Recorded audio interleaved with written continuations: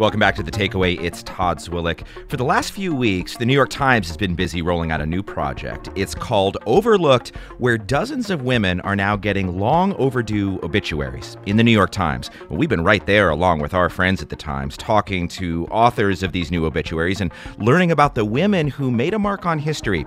You can hear all about the women they've profiled so far, plus your nominations for Overlooked Women from History. It's all on our website at thetakeaway.org/overlooked. Well, this week, novelist Nella Larsen. Larsen was an acclaimed writer in the Harlem Renaissance. We're talking New York in the 1920s. She got some recognition at the time, but spent decades in relative obscurity once her writing career slowed down. Most everyone who was mentioned during that time or who came to sort of the forefront, those were the men. That's Dr. Jacqueline McClendon, Professor Emerita of English and Africana Studies at the College of William and Mary in Virginia. Some of the black women who were writing during that period of time, they were characterized as one older critic said, as part of the rear guard.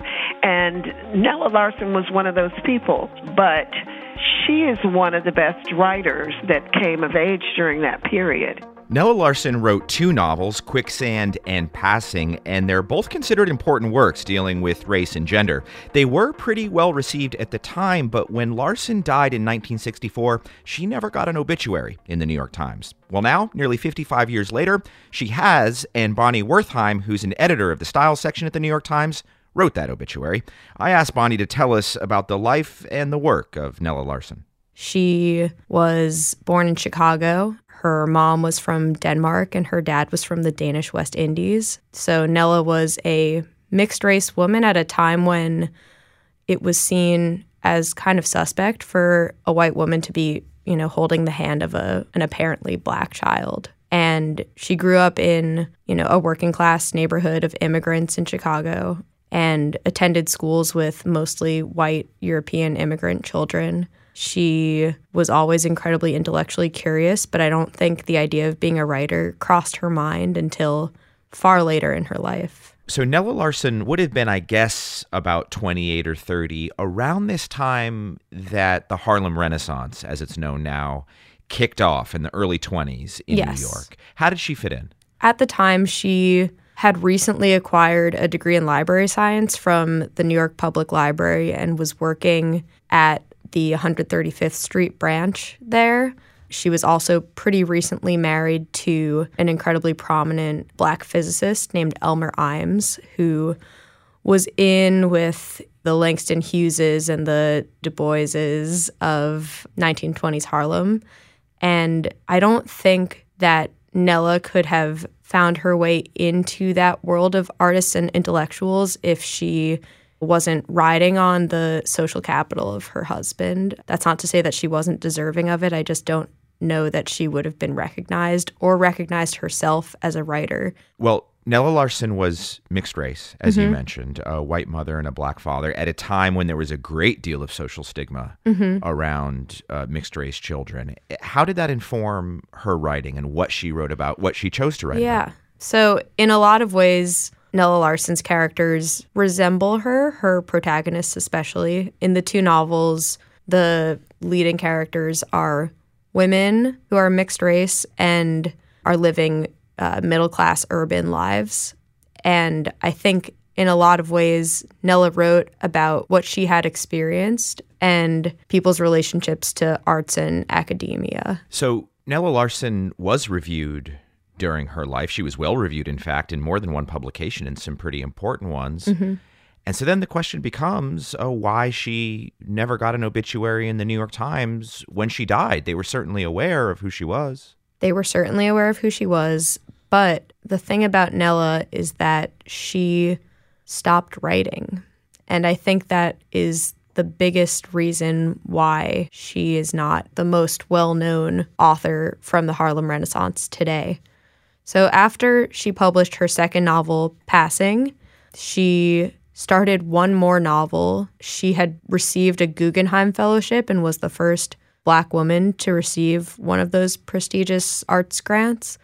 And she used that money to spend some time in Europe working on her next novel. When she sent it out to her publisher, they were lukewarm at best and expressed no great interest in ever publishing the book. And at the same time that she is abroad, she is aware that her husband, Elmer Imes, is having an affair with a woman at the university where he's teaching. And she knows that, A, she doesn't want to be a professor's wife. She doesn't want to be a person on campus who's just an accessory to her husband. And she knows that she doesn't want to be publicly shamed, really, in this community where everyone knows that her husband is involved with another woman. So when she returns to the U.S., she and Elmer end up deciding that they're going to divorce. She receives alimony from him for the rest of his life, but he dies decades before she does.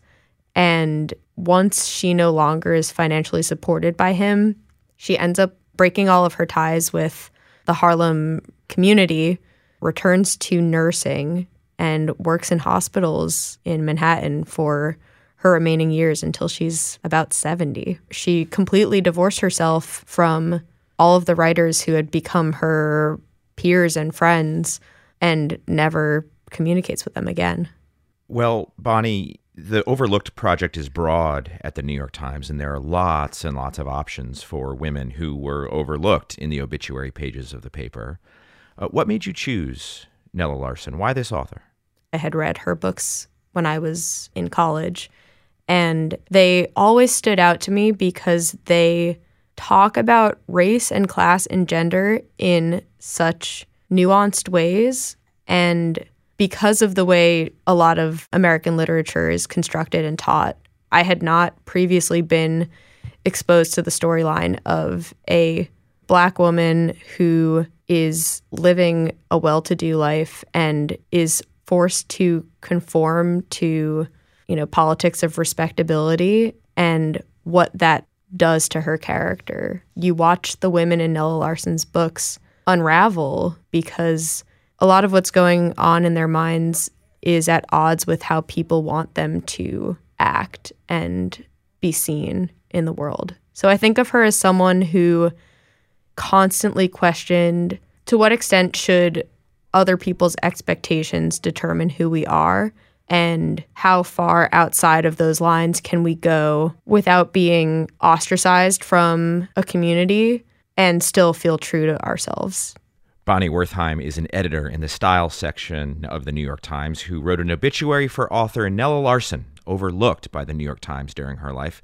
Nella Larsen died in 1964. Bonnie Wertheim, thank you so much. Thanks, Todd. This was great. We reached out to some authors who've appeared on The Takeaway, asking them about Nella Larsen and her work. Tayari Jones, who's the author of the new book, An American Marriage, wrote to us on Twitter, "I taught passing a couple of semesters ago. I read it as a novel about the pleasures in blackness. It really holds up all these years later. It's not all, geez Louise, black people who look white."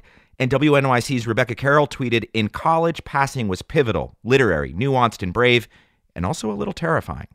This is The Takeaway.